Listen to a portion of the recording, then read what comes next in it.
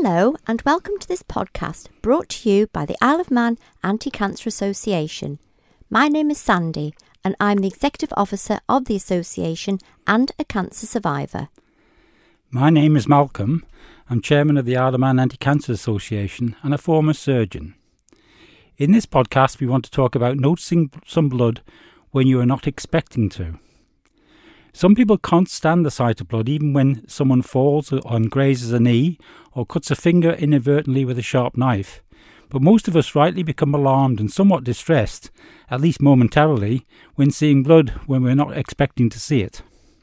Our bodies are rather fragile, but unlike cars and other man-made things, we are able to mend ourselves automatically. Bleeding is something that occurs naturally when we cut or injure ourselves. The vessels that have been damaged leak blood from within them, leading initially to sealing the wound with a clot before initiating a pathway that goes on to heal it over the ensuing weeks, often with little or no external intervention. If tissues within or on the surface of our bodies are more friable than normal due to some abnormal pathology, such as inflammation caused by an infection or a growing tumour, then bleeding can occur for seemingly no apparent reason. This type of unexpected bleeding can arise following a slight knock on a slowly enlarging warty lesion on the surface of our skin. We may not even be aware that something has happened at the time, but a little while later notice some blood on the skin in the area or on the surrounding clothing. Such minor trauma inducing bleeding in a skin lesion should lead us to get a doctor to look at it, as it could be a developing skin tumour. The same should apply if we notice blood coming from our mouth or nasal passages without any obvious simple cause. Quite a number of the more senior members of our community are prescribed blood-thinning drugs such as aspirin or warfarin for a variety of medical conditions. Those taking such medication are more prone to bleed, but as they are also of an age where cancer is more common, expert advice should be sought if there is repeated bleeding from the same site. Women get used to their menstrual cycle from their teenage years through to the menopause and become aware when things are not quite normal for them.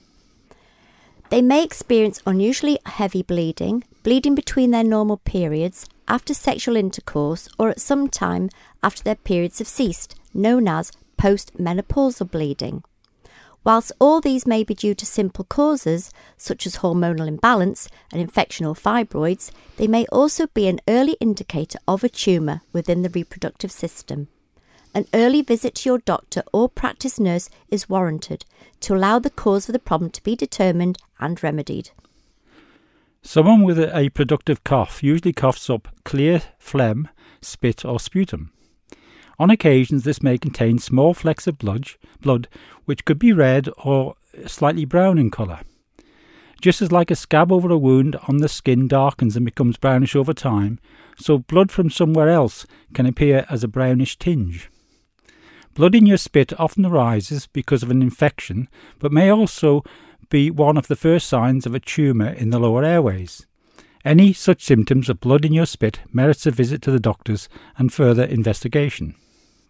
Individuals of either gender may also notice blood in their urine or their stools when they go to the toilet, either in the bowl or on the toilet paper or on their underclothes. Pink urine can arise from eating beetroot, rhubarb or blueberries and may also be due to some medications such as Senna or rifampicin, which is an antibiotic. However, it can be the result of a small amount of blood diluted by urine. You should talk to your GP or practice nurse, as a simple dipstick test of a sample of your urine will determine if it is blood or not. Again, there are many simple reasons why you may see blood when you go to the toilet, but it could also be the first sign of a tumour or its precursor in either the urinary tract or bowel. It is worth remembering that tumours of the bladder and bowel usually arise from simple polyps which can be present for up to 10 years before turning into a tumour. These friable lesions often bleed a little when faeces pass over them or the bladder contracts when you pass urine.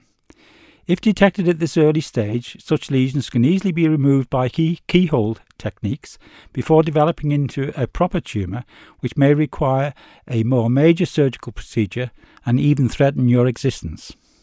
So our message in this podcast is that if you notice the presence of blood when you're not expecting it, please go and seek advice from a healthcare professional. It may be caused by something simple, but it could be the first indication of a developing tumour. Early diagnosis and early treatment, whatever the cause, leads to better outcomes. Thank you for listening.